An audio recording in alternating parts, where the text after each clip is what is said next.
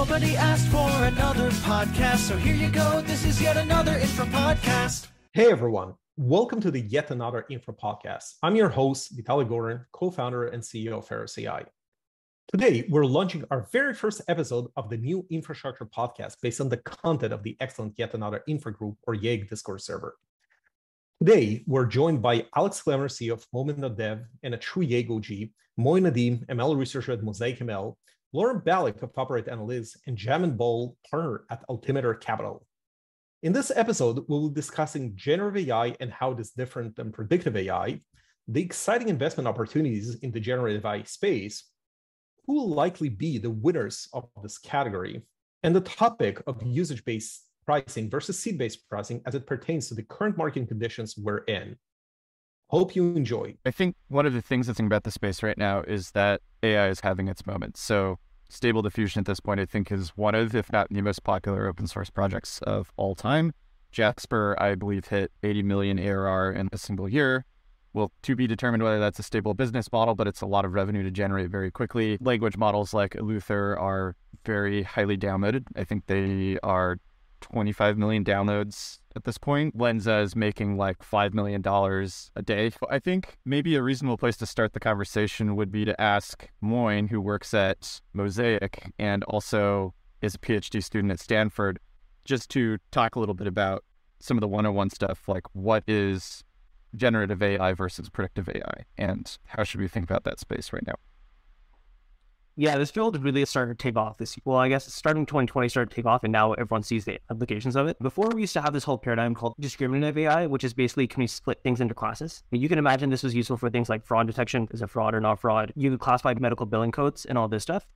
And this is what I think the real regime of machine learning from 2016 to 2020 was about. Like, that's the value. Then all of a sudden around 2018 and through 2020, the research in generating things instead of just classifying things started to really take off. That was extremely useful because sometimes if you generate something, it's economical or useful than just putting something in a particular bucket. The second part is that if the machine is wrong about generating something, if it's creative, it's a lot more acceptable.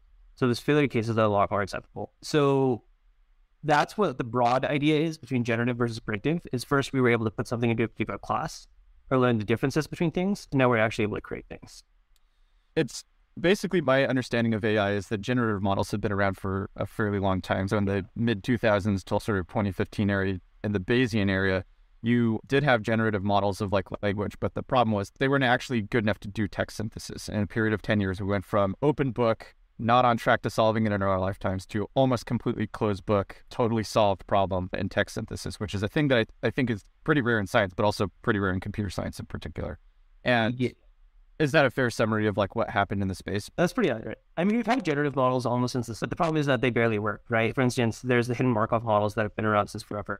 And those you can just basically have state space transitions and sample a word based off of the transition probabilities. But the problem is that the text that was generated was pretty low quality, pretty low fidelity.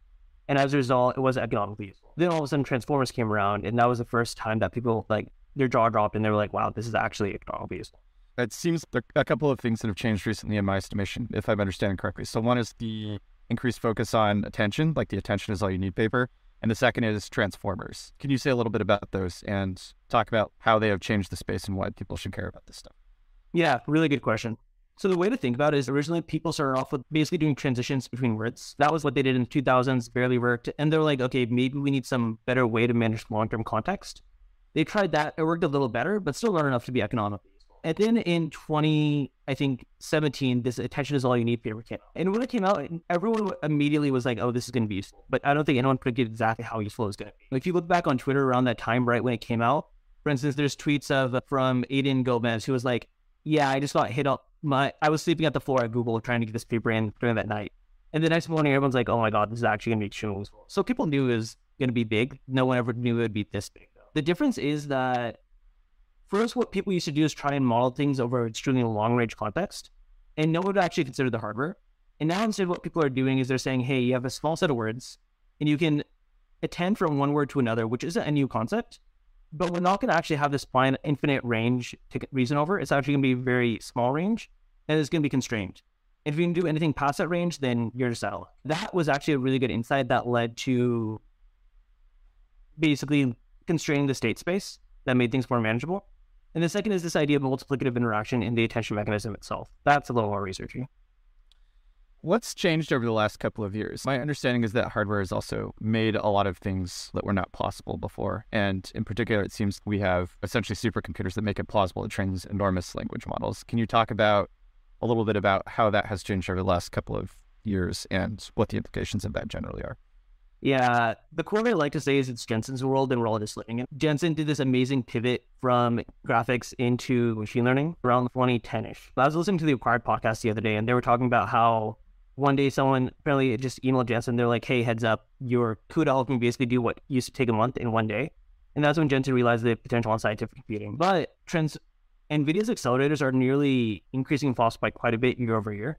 So we used to go from 30 teraflops to 300 on the A100 to what looks like the H100 will be nearly 6 times better than that. So for increasing the underlying graphics card by that much year over year, we're going to see a lot of downstream improvements just as a function of that. The cost per basically flop is almost halving year over year.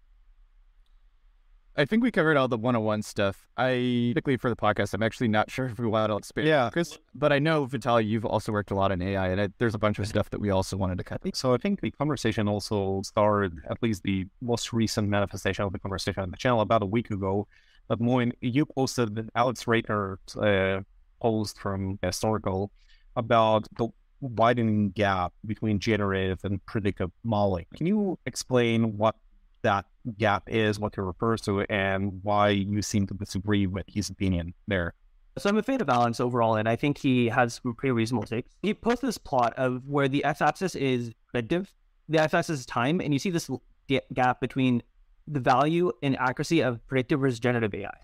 And he calls this the data gap, where as basically your data gets more and more, predictive actually doesn't get that much better because of the long tail, whereas generative gets quite a bit better as a function of how much time and how much data you put. And what he claims is if you're going to put something in production that's fully autonomous and fully fledged, you can't do that with generative alone, and you need predictive AI with a ton of data, with a ton of weak supervision to get there. To me, this felt like he's talking his book. I think instead of trying to get all the way to full autonomous systems, you should just put a human in the loop, and that's a better way to tame the long tail of this data. And then furthermore, generative AI is more than just, can you generate this data, right? It can be used as a form of reasoning, and I think he's missing that point as well. One of the things that also came out of this discussion between generative AI and Purdue is this kind of subtle nuance point where it seems that in many of the predictive tasks, generalized models just don't do really well. It's hard for me to even think about just global model that everyone can use and you can actually build a business around it. But it seems to be very different in the generative section. And that begs the question about which models will eventually actually be even more cost effective. Because on one hand, you might say, well, generative AI costs so much more to train. But on the other hand, maybe there will be 3 companies in the world that train them, and then everyone else will use them, versus the ones that are more the predictive ones are every single company needs to retrain them on more data. What do you think we'll see there? Yeah, that's a really good question. I'm also curious for other people's thoughts. The way I look at it is it's almost like a new AWS layer that's emerging, and that angle leads to basically a cloud repatriation angle as well. So when you're getting started, you're a brand new startup, you shouldn't actually spend any time training the models. Use OpenAI's models and prove out PMF. And that will get you good enough to get to that 99% use case. You actually can't do any better on your own because you don't even have the data to do better on your own. Once your product gets there, let's say you're a Jasper, now you have a ton of users, you've built a UX that you can collect the data. Then you basically hop off the OpenAI's API because you're bleeding your margins to OpenAI, and you would go and train your own models. You have the data because your product collects it. You have these vendors to train your own models will exist. Mosaic is one of them. And then you go and train your own models, and now you can go and train that domain-specific model that has a little better performance that you don't bleed your margins out to. So that's how I see that future kind of merging. This basically looks like cloud repatriation, where we start on AWS, and after a certain point, when you think it makes sense, you want to start actually building your own infra instead. Jamin, thank you for joining us, and more from the venture capital side. It seems that this is what everyone is talking about, these generative AI companies raising these giant rounds. This is people heralding it, crypto is dead, and this is new crypto. And kind of what are your thoughts on this new moment that we're seeing in generative AI? Does it remind you of something? How big do you think it can get? And any thoughts you might have there? I think it's hard not just to be excited broadly, more in theory, right? If that makes sense. I think if you look through the last few decades, I think what you see is a lot of the productivity gains that we've seen is a direct result of big technological improvements, right? Whether that was the internet, whether that was the cloud, whatever it is, you can see AI being that next wave of productivity gains, whether it's generative AI or others. I think right now we're in this excitement haze where there's a lot of excitement around the technology. I think what I'm looking at and trying to think through is, okay, ultimately what is actually going to, or who is actually going to be able to build real businesses behind it? Because there is this question of, it's a lot of cool things you can tinker with. There are some existing markets, right? You can look at the image space and say, hey, if I wanted to create some piece of marketing copy, and I want an image of myself rock climbing, giving a thumbs up, I can go hire some Photoshop editor to create that image for me, pay him $100, or I can create it with a diffusion model, right, and pay a few cents. And so I think there's some carryover, there's some existing markets, but I think the biggest thing for me is ultimately, will these be good businesses? Will they have a margin structure and a bottom line that ultimately results in cash flow being generated? And ultimately, where does the value accrue? Does it accrue to the large language model providers? Does it accrue to the incumbents, right? I think a lot of our viewpoints is that a lot of the value will accrue to the incumbents. Incumbents, I mean, folks like an NVIDIA, folks like a Microsoft. But again, I think we're in these early innings where we're still trying to wrap our head around, like, where will value accrue? Where will margin be generated? It's hard not to be excited overall, but I'd say we're more definitely cautiously optimistic, trying to figure out which layers of the stack will generate the most value while being incredibly excited about the potential at the same time. I think the truth is we don't know, and we're probably not going to know it. It seems like the fundamentals of the space are not settled yet. So if you'd asked people a couple of years ago about this space, I think people would have said something to the effect of the large providers are going to end up owning most of the space because they have all the data and all the ability to train it. And I don't think that's not necessarily true. I think that stuff like stable diffusion is proving that you can get a certain, it is not necessarily true that these people are going to hold monopolies over that stuff. And if that's not true, then what else is not true about the space? I don't think we know. And I think that a lot of the characteristics of the space look a lot more like basic science that you do in a field like biology than it does traditional computer science, because you can't plausibly know everything that is important to, that you can't plausibly know everything about the model that's important ahead of time. I think the point on margin structure is also interesting. The first error showed us that these have lower margins than traditional SaaS businesses. That's also because they're pretty services based. I think the joke that Martin and I like to make is that we're actually just sloshing money between GPUs and people. And the money that we used to spend on people and data labeling and doing services is now just being spent on GPUs instead. So I'm very curious if these businesses are still going to have that same 60% instead of 80% gross margin that the first wave looked like. In my early implication, looking at how much compute people are using, leans to be yes. What we're seeing here in the last couple of months is a lot of folks doing their chat GPT stuff online, doing, people call it toy models, toy type stuff. And that's cool. That gets the buzz going. That gets people engaged. But where long-term is the value going to accrue? And I don't see this anywhere but being whoever owns the GPU in certain cases. Whoever owns the GPU is going to win. And whoever at the end state can make something that's commercially viable for consumers, if you're going into a pure consumer model, not B2B, making stuff that's goofy or cool. Like we saw the whole NFT wave a year ago. There's got to be a version of that here. I'm convinced. So where is this value going to accrue is my question, because I don't know the answer to that yet. Anyone who owns the hardware is in a good spot, and anyone who's getting whatever new visual, new whatever, they're going to make some money too. But where does this settle out in 2 to 3 years after the novelty wears off and it becomes the de facto way of working potentially? Yeah, I think it's a super interesting question, because in many ways you can almost break down the stack into a couple layers, right? At the top you have apps, then you have hosting platforms, then you have models, then you have cloud providers, right? The GPU clouds of the world, the CoreWeaves, the Lambdas, and then all the way down to the silicon at the bottom.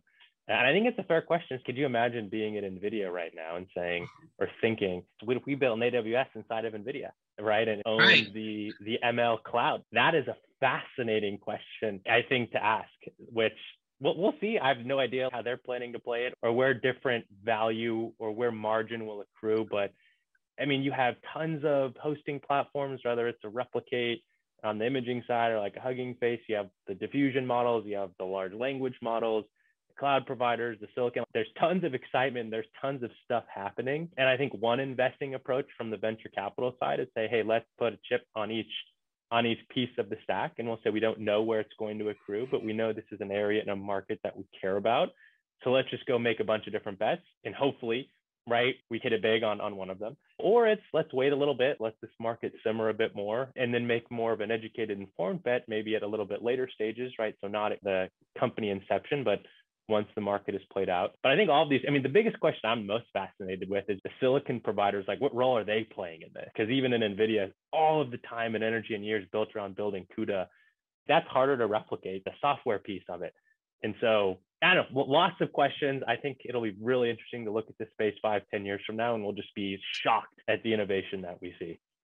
If I'm not mistaken, Tesla also announced something a la like a GPU cloud that they're gonna provide us access to these immense computational resources, and that also will be an interesting way to enter a market that we thought that might be saturated with Google, Amazon, and Microsoft.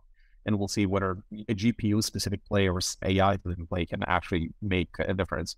When we talk about accruing value, where value is going to actually, you could also flip that question on its head and ask, what value are we providing to consumers and which consumers, right? When you think about something like commercial search engines, I think there's like open question meme, which is GPT or whatever, is something like a large language model going to replace Google?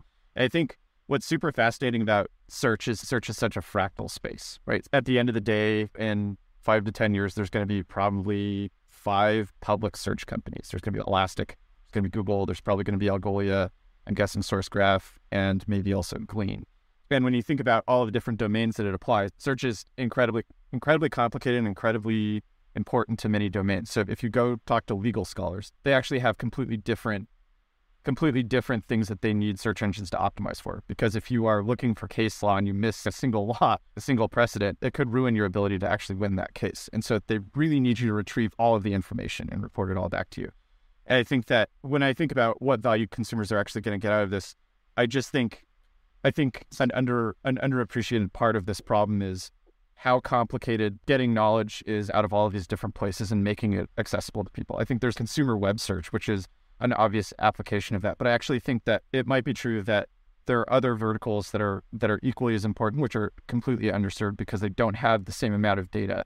They don't have access to like really good Google engineers to build out search relevance pipelines. And that's actually what I'm most excited about, is this long tail of information and data architecture problems, which are historically underserved because people just don't have access to that kind of infrastructure. That's a very good point, Alex. And I think also, given that we're all infra maxes here, I think it's maybe easier for us to see all the improvements on the infrastructure layer and maybe kind of less in the apps. But I think I'm not saying there are already a couple of apps that start making millions of dollars a day, basically, right, on like providing people their digital avatars. And I think, Lauren, you're absolutely right.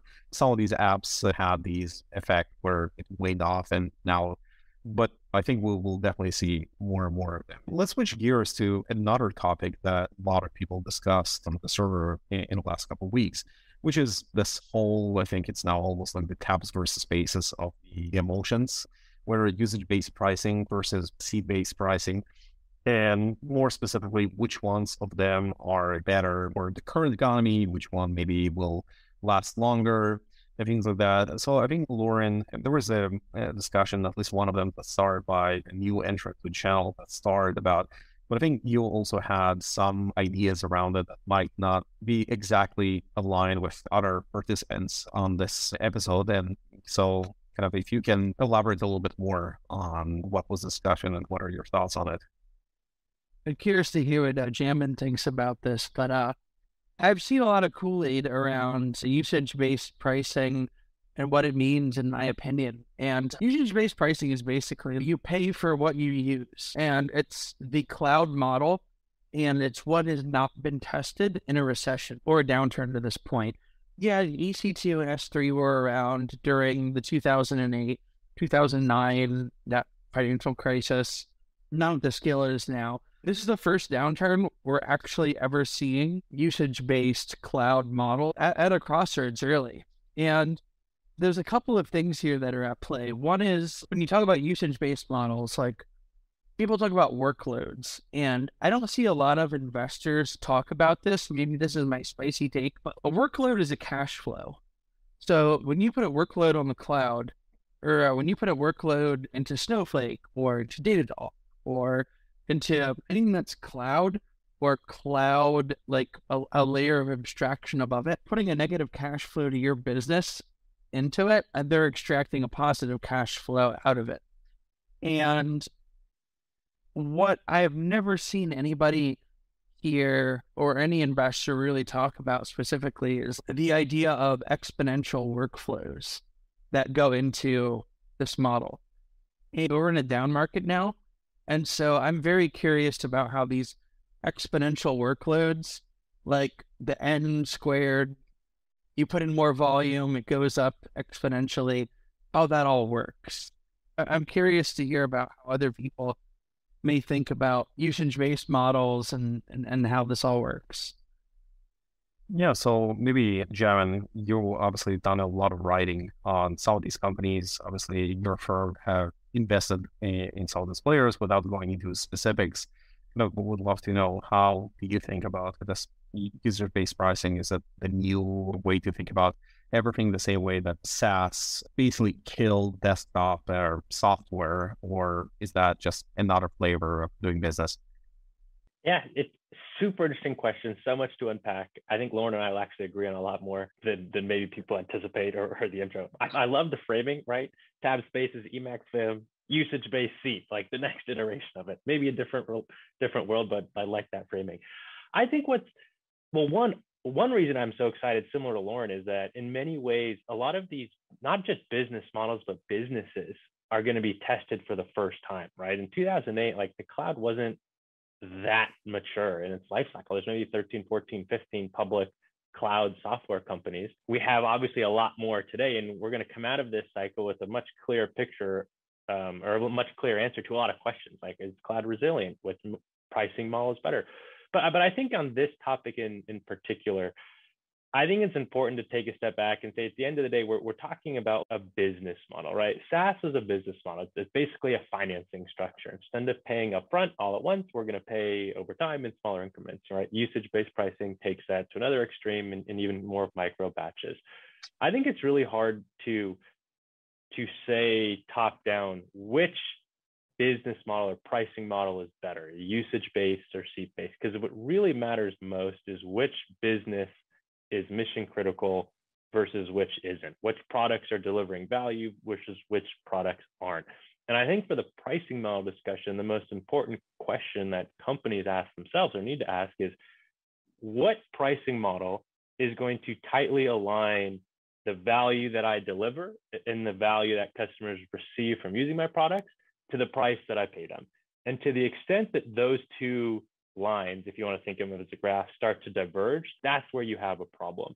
If we look back over the last few years, right, call it this age of excess, I think both pricing models benefited a ton. On the seat-based models, right, we had tons of hiring, right, where seat-based products just charged more seats because they had more users. I think we'll see a headwind to that.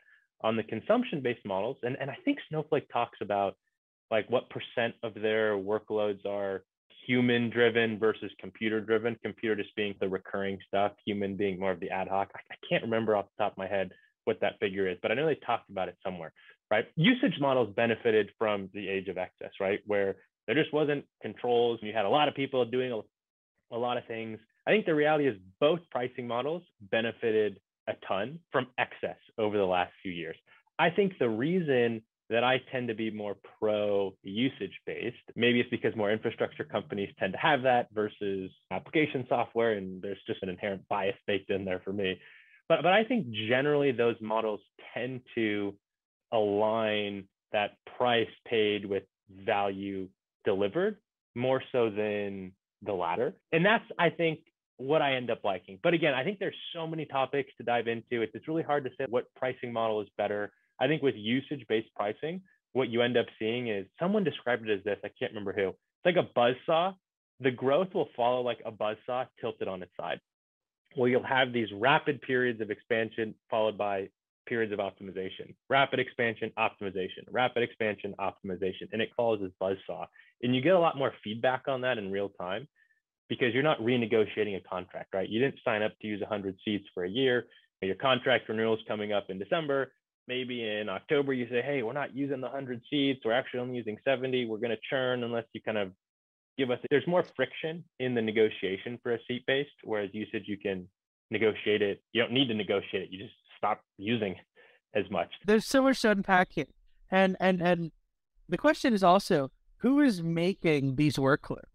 Yeah. In this era of excess in the last couple of years, we've also seen this whole bottoms-up motion of the developer is king, the individual contributor is king. We've seen that with all kinds of people turning over and everything else. Who's making these workloads? And I say workloads, but what I really mean is cash flows. And a lot of engineers don't understand this. When you make a workload on the cloud, whether that's a DAG in SQL or in something else, you're creating a cash flow. You're creating a negative cash flow out of your business. You're creating a positive cash flow into whoever owns the runtime of what you're running it on. And like, what I am also watching here very closely is how much power to the developer is king, the dev tools is king, moves to, hey guys, stop doing that. We're gonna look at what we're building here and having a more financial CFO lens on it, which tracks exactly. I run a consultancy that tracks exactly with what I've been seeing in the last year. And these workloads, these cash flows into the cloud, to various cloud or cloud adjacent businesses, seems like it's a bit at risk. And it's fun because we've never seen this before. Yeah, I think, I can't remember who said it, but I think I saw a tweet somewhere that I think encapsulates exactly what you're talking about, which it was something along the lines of, a lot of these bottoms up companies are about to feel the top down hammer or something like that. Right. And I think that encapsulates exactly what you're saying. Again, whether it's bottoms up seat based or bottoms up usage based, you just have a lot of excess that's permeated its way throughout a lot of organizations, that now all of a sudden the CFO who's doing cost analysis and planning is saying, wait a second, how are we paying X for this? Or how do we have Y seats for that?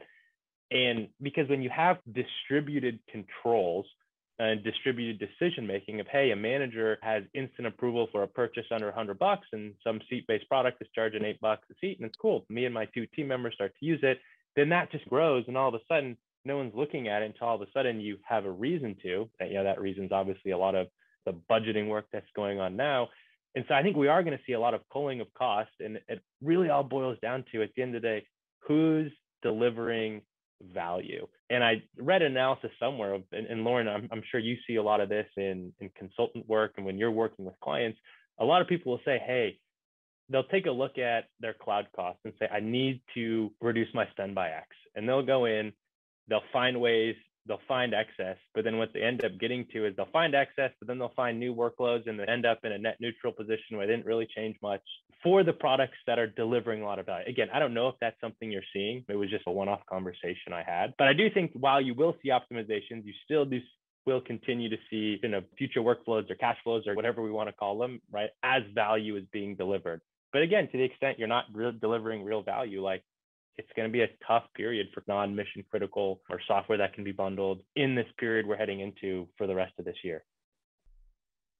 I'd just like to contrast what my view is of how pricing strategy and conversations have evolved over the last 10 years as an entrepreneur. And then I'd love to hear whether that is what you're seeing as well. My understanding of how this unfolded is that if you go back to 2013, 2014, when you have the companies which are now significant public incumbents like Snowflake and Datadog, those companies have very hard time getting their Series A and Series B done. Right. I believe, if I'm remembering correctly, Snowflake Series B is like $60 million post. And at that point, I understand the business model to be Bob Muglia style, ex-Microsoft, maximizing the lifetime value of the contract and stuff. But one of the things that I think is interesting about this is that it was such a surprise that these companies were going to become such good businesses to so many. And when they did become good businesses, they were so resoundingly successful that I think that the default answer to anybody asking questions is naive, sort of try to get to usage-based pricing, optimize NRR and stuff. And I think that a lot of entrepreneurs, I don't want to say are misled by this advice, but sort of uncritically accept it without having actually an understanding of why we got here and what that advice means and why people are saying that stuff. It's not super clear to me that that's always healthy or is always counterbalanced by the opposite perspective, which is there are companies like ServiceNow and Salesforce, and those are enormously good businesses. They are fundamentally different operating characteristics than Snowflakes and Datadogs of the world. So that's my perspective as an entrepreneur. I'd love to hear, as a person who made a lot of hay investing in Snowflake, whether that is close to what you are seeing as well or completely off base.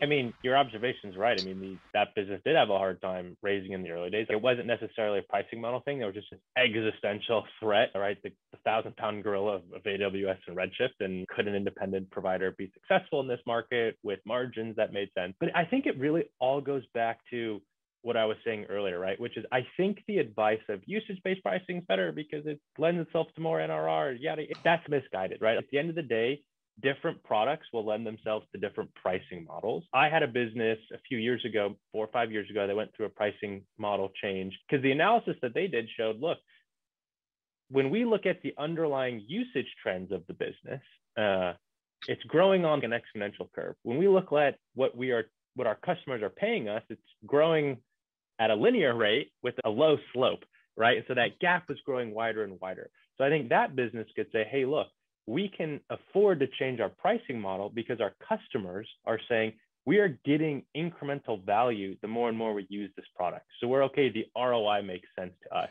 If you try and force a business into a usage-based model that doesn't really align with how the customer is calculating ROI or seeing ROI, that's where it can get really tricky. And that's where you might not even see NRR. I don't think a business should optimize towards NRR. I think George Fraser, who wrote a post about NRR, had a little back and forth on this in the Discord, right? I think the place where we agree is early stage, right? When you're an early stage business, what matters is just getting customers.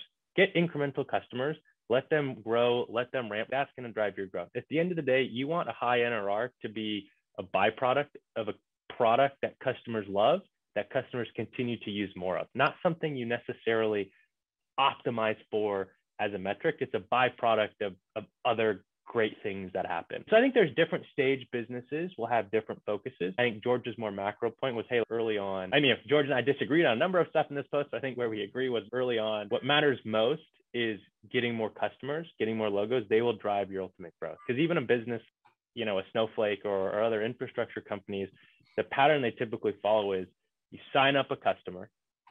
It takes time for them to implement it, start using it. And then once you get to that point, then it takes time to ramp workloads and ramp data. So you have a few different phases until dollars come in the door, from deal signed, product gets implemented, usage gets ramped. That takes time.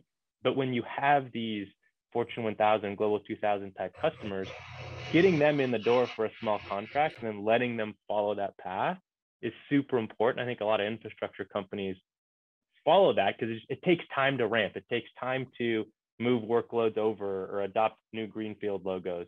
I want to jump in here on the cloud and the George piece. I wrote a follow-up to George about how all of his math didn't work out on the NRR piece. Well, and NRR can work, but at the end of the day, when you look at NRR at a company level, and then the next layer down is an accounts level. You have a number of accounts. You may have 100 accounts. And those 100 accounts pool up to your NRR's business. And then at each of those NRR accounts that you have, there's a number of workloads. So you're going from, just to lay this out in layers, you have the business, you have all of your accounts, and then you have what's happening at each account. And the more of these workloads that grow that grow exponentially and not linearly, some kind of logarithmic of n value, where are you getting NRR from? Where are you getting your growth from? Well, you have to put new workloads on. And so this is where I think the most interesting piece here is in all of this cloud workloads is your net dollar retention coming from new workloads moving on? And if it is, then it shows that you're building customer value, you're building customer equity, you're a good partner. If it's all coming from exponential workloads that exist, then perhaps you're rent seeking. Lauren, could you define again, when you talk about exponential workloads, maybe just double click on what you mean by that. I think that's an important point you're making. Sure. If in period 1, I'm paying $100, and then in period 2, I'm paying $200, then in period 3, I'm paying $400, and then $800, and I'm growing exponentially. The workload is growing exponentially. In a case of Snowflake, maybe I wrote some bad SQL, and it looks like this. And all of these small things in aggregate, plus a couple of these things that grow at a log of n or at a 1 layer, that is the net dollar retention of what I'm throwing into the cloud. And I think when people talk about customer value with all this cloud infra stuff, like, the customer is the business. It's the entity of the business that their name's on a contract or whatever. But the person executing on it is the cloud engineer, the data engineer, whoever's doing the stuff. And that's a little bit misaligned. And so the question is, how much of this usage-based stuff is exponential? Because seats are always going to be linear. You fire 100 people, when the contract's up, there's a pause. There's a little bit of a time lag on there. 100 seats go down. That's how seats work. But this workload stuff, it's really a function of what's exponential and what it looks like reflected in big O, more than anything. And I've maybe like I have not heard a lot of investors talk about this, frankly, about what the workloads look like that pool up to an account and what pulls up to revenue collection of an organization. Thank you, first of all, everyone who made it. Also, we had a few great discussions that actually added so much more on top of the discussion that we had on server, and hopefully other folks will see it this way. But again, thank you so much.